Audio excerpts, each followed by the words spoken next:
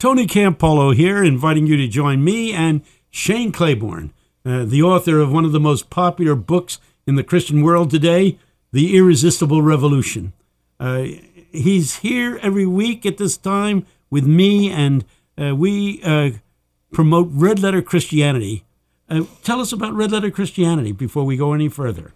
Yeah, well, we track it back to actually a DJ in my home state of Tennessee that was interviewing our friend Jim Wallace, and the guy didn't seem to have a whole lot to do with Christianity, but he was talking to Jim, and he said, I've read the Bible, and there's parts of it that I love, there's other parts of it that I find really confusing, even troubling. He said, but I've always liked the stuff in red.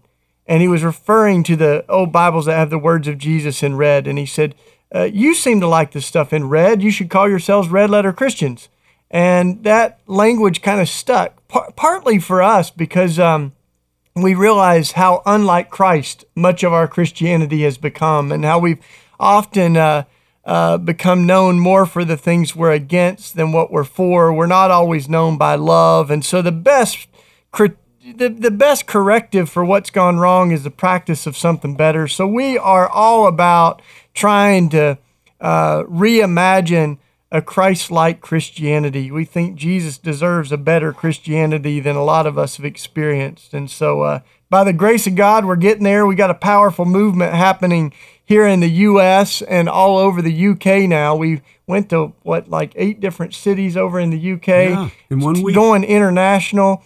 But we're really at the heart of it, believe that the kingdom of God that Jesus talked about almost every time he opened his mouth was not just something we hope for when we die, but something we're to bring on earth while we live. Yeah, when we pray the Lord's Prayer, we pray what? Thy kingdom come, thy will be done where? On earth. And it's all about the kingdom of God on earth. And the kingdom of God has to be translated into being a society that is run the way God wants it run, populated with people who have been personally transformed by the indwelling presence of Christ in their lives. The kingdom of God, transformed people living in a transformed world. Hated to interrupt, but go on. Yeah, and so one of the things that it seems impossible to ignore is the crisis of the creation right now. And you and I have both, we care deeply about the earth. We have the audacity to believe that the God that created the world and pronounced it good cares about how we treat it. And you wrote a book that has really is just as relevant today as it was when you wrote it. It's How to Save the Earth Without Worshiping Nature.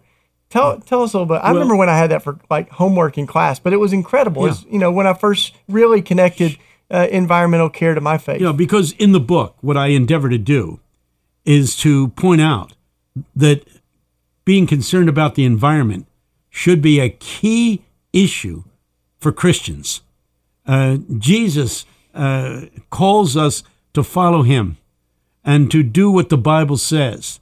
And the Bible does say to save the earth. The 8th chapter of Romans, you read it, starting at the 24th verse, that we are called to what? To rescue all of creation, which is groaning and is suffering even until now. I could give you passage after passage, and the book is filled with passages of Scripture to validate a biblical case for being environmentalist. It even says it's groaning in the pains of childbirth. Yeah. And I heard someone once say, we are to be the midwives of a new world, a better world. So that, Jesus said, I have come, here's a great phrase for environmentalists, to make all things new again. All things new. When God created the world, it was beautiful, and we've messed it up, and he sent his Son into the world to create a people through whom he could make the world new again. That's our calling as Christians. So I wrote this book, and I wrote this book with that title because when the book was being written, the environmentalist movement had been kidnapped by the New Age movement.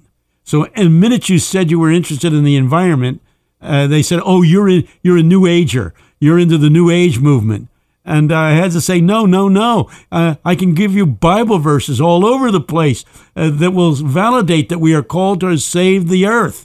And we had a motto: if you love creation, you ought to love the Creator. This was the big theme. And so the book is there. Tell them how they can get the book. Yeah, well, the great thing is, I think one of the best things we're doing with the Red Letter Movement is just creating a hub for people to find resources and people. And one of those things is a bookstore. So you can go to redletterchristians.org, and there's a virtual bookstore there that includes Tony's book, and this book in particular, How to Save the Earth Without Worshiping Nature. We don't fulfill the orders right now, but you can access them all over the place and see how you can get them. So you can go to Red Letter Christians and check out our bookstore that we just started that. Do the people at your offices, do they send out books? Well, we've got most of those orders are fulfilled online, but we have a bookstore at the Simple Way too, so folks can link up to that, and we actually do fulfill the orders. So I just don't know if we have your book. Probably I'll take some home today, and then we will. Yeah, you better do that. Well, we don't have many left. There's a shortage of those books now. It should be noted that environmentalism is of crucial significance right now. Why now? I'll tell you why now. Because it wasn't too long ago that there was a major hurricane that ripped through the Caribbean and literally destroyed the Bahamas. The Bahamas is a nation. I guess you know that. It's an independent nation. Yeah. It's been leveled, and they don't know how many people are dead because they haven't moved away most of the debris.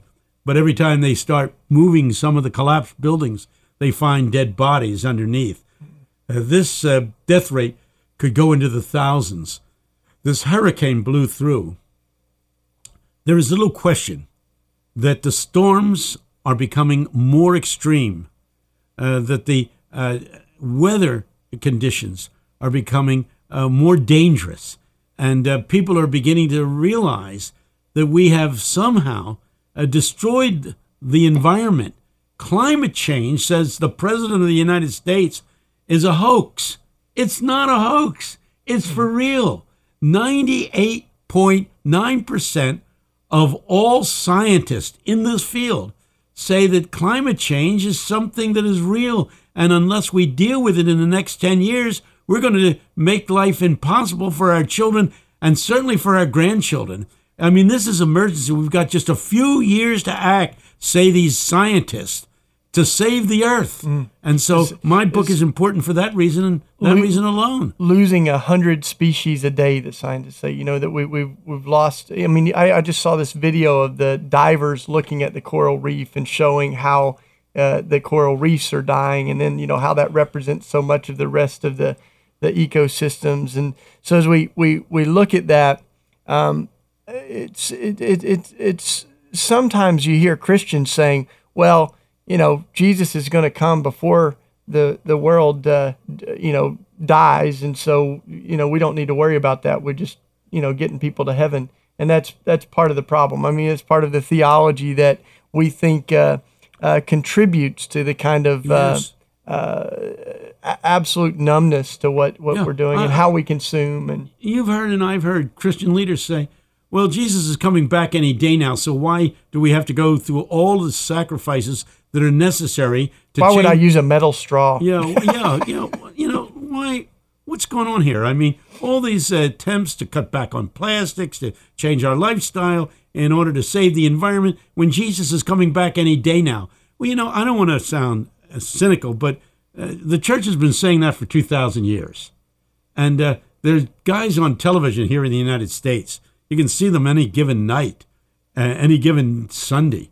And they rant and rage about the fact that they know when Jesus is coming back. And they use passages of Scripture. I'm sure on this station, they've had speakers who have said, here are the signs of the times, evidence that Jesus is about to return. Whenever they ask me, when is Jesus going to return? Do you think he's going to return any moment now? My answer is maybe. Nobody knows. Not because I said nobody knows. But Jesus said, nobody knows. And when they asked him, Jesus, when when are you going to return to set up your kingdom here on earth? He said, I don't know. The angels don't know. This is in the hands of the Heavenly Father. I always jokingly say, Jesus said, I don't know.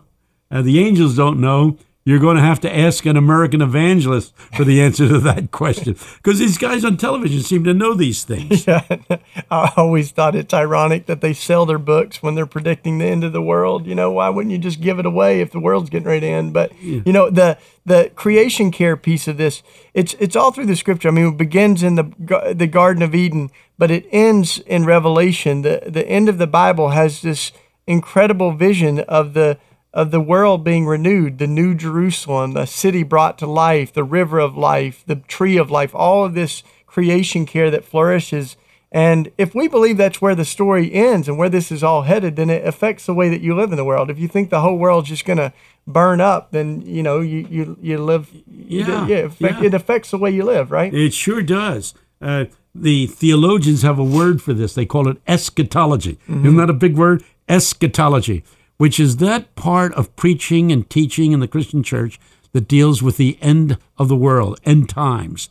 They say we're living in the last days. Yes, we are. But we've been living in the last days since 70 A.D. I'm giving that date, and I'll tell you why. I can show you in Matthew where Jesus says this. What is it, he says? But that this generation will not pass away until everything that needs to be fulfilled will be fulfilled. Did you hear that? Jesus said, everything that needs to be fulfilled to predate my return will be fulfilled before this generation passes away. John was in that group. He was the youngest guy. And so the early church watched John because they were convinced as he got older and older, any day now, when John drops dead, Jesus is going to return. He said, this generation will not pass away until everything that needs to be fulfilled is fulfilled. The final thing, he said, that has to happen, if you read Scripture, is he said, when you see the abomination of the desolation in the holy place where it ought not to be. You say, what's that? The desolation, the abomination? What are you talking about? In 70 A.D., the Roman soldiers marched into Jerusalem, marched into the temple, and they sacrificed a pig on the altar in the temple. You know how Jewish people feel about pigs, about ham. Can you imagine the insult that this brought to the Jewish people when the Romans slew a pig on their high and holy altar?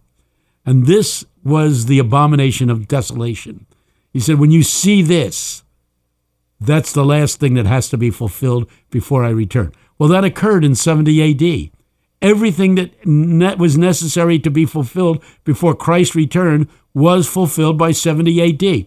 If you want to know more about this, you can write to me, Tony Campolo, Eastern University, St. David's, Pennsylvania.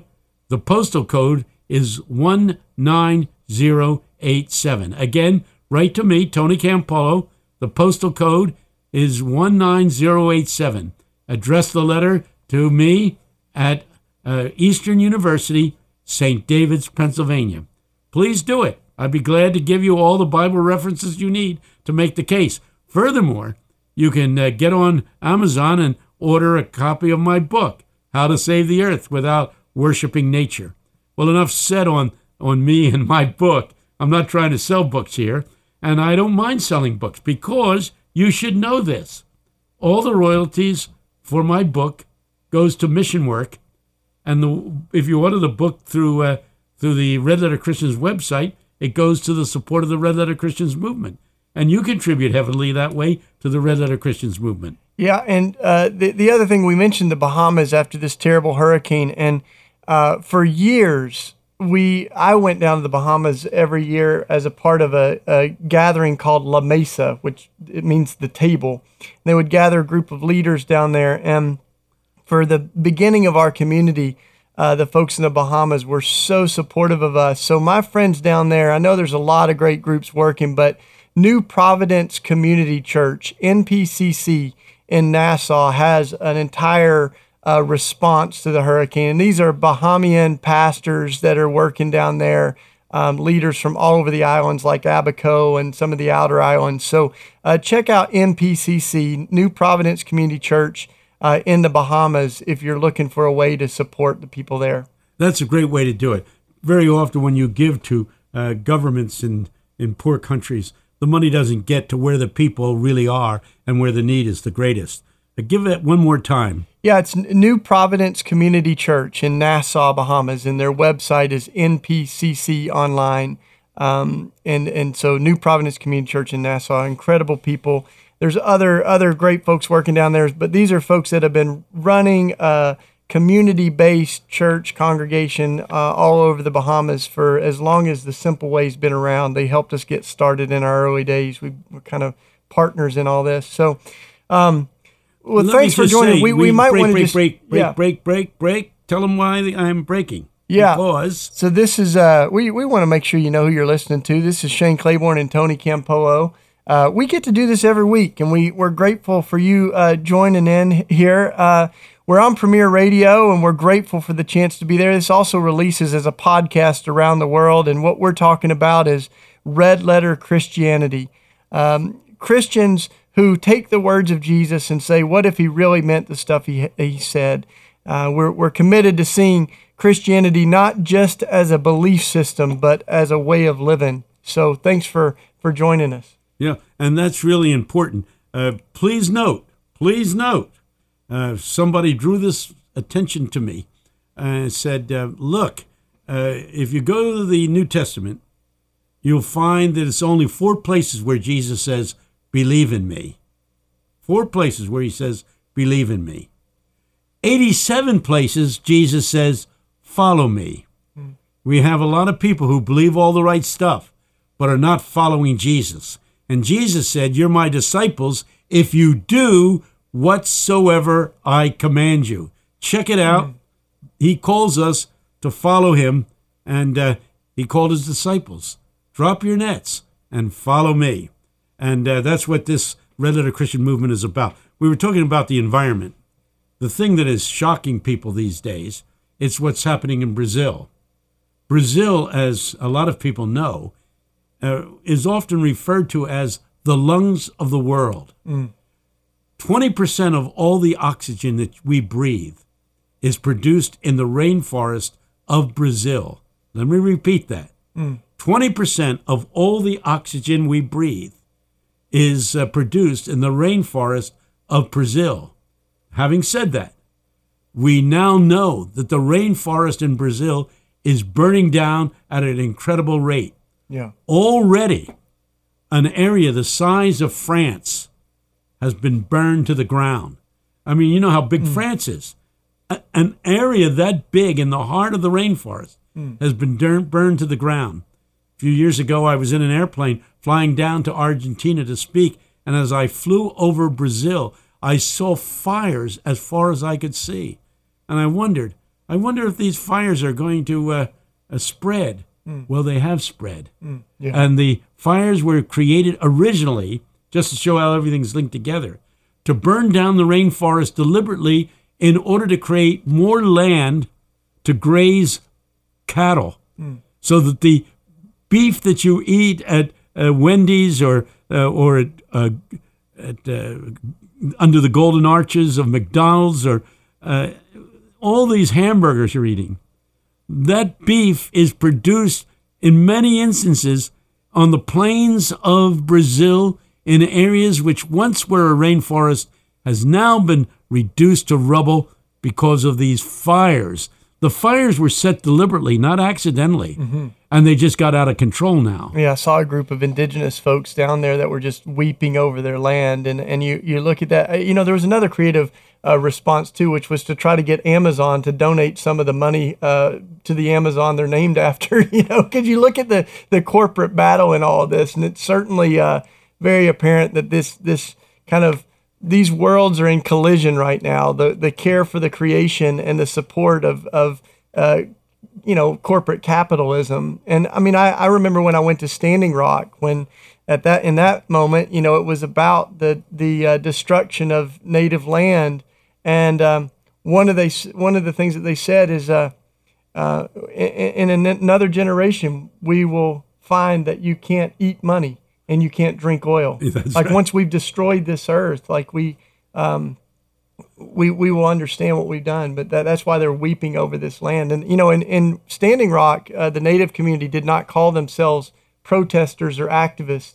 They called themselves water protectors, and that's really what they saw their calling to be. You probably don't know this because it happened before you even came on the scene with me. That's a long, long time ago.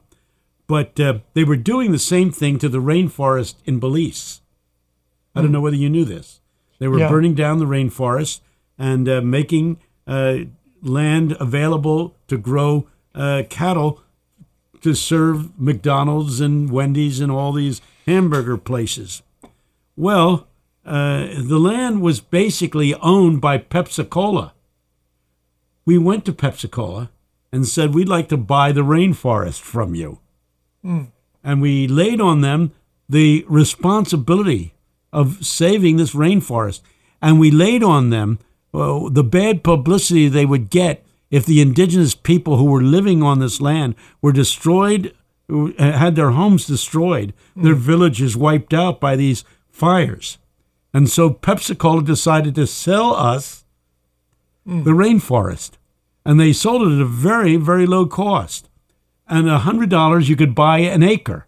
So I was going throughout the country getting people to give me $100, and we would give them a certificate that said, I now own 1 acre of the land in Belize. The rainforest is being saved partly because of me. And we got enough people to buy land, and we did it strategically. We knew we couldn't buy the whole place, but we bought it all over the place, so you couldn't burn down anything without destroying our land.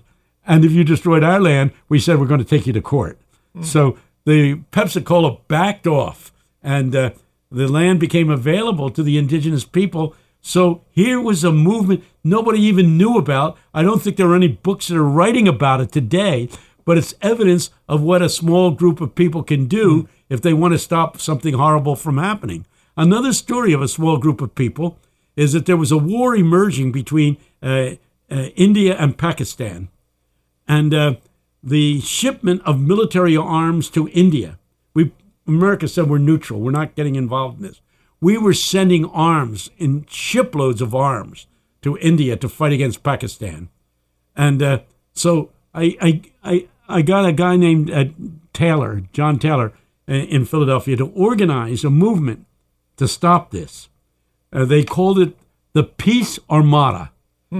The shipments of tankers were going out of the harbor of Philadelphia. So they had this Peace Armada.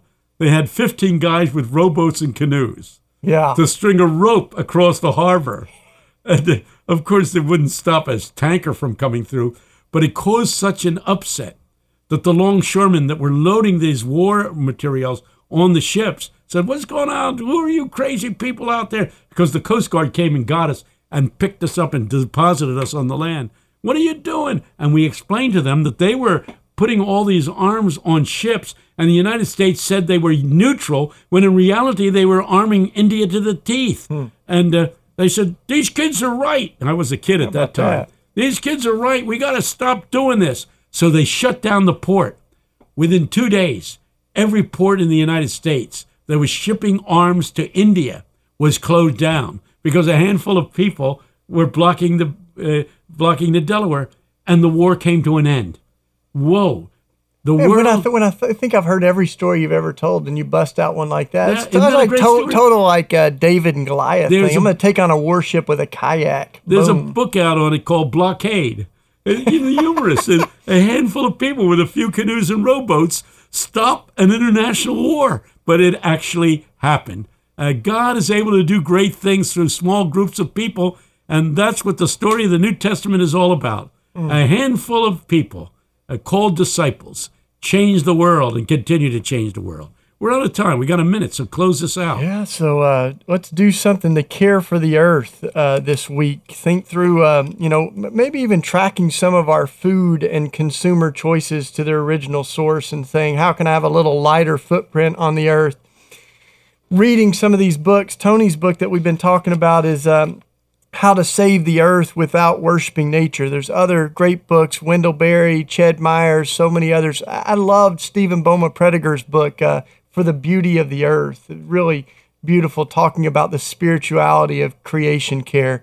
So this is Shane Claiborne, Tony Campolo. We're out of time. Thanks for joining us. We got 20 seconds, so tell people to go folks to the can website. Go to our website, redletterchristians.org. Did you get that? redletterchristians.org. And you can also join us on Facebook and Twitter. We do all the social media. You can write Tony old school letters. He likes the snail mail. Yes. But more than anything, let's try to live in ways that are faithful to the teachings of Jesus this Tony week. Campolo, Eastern University.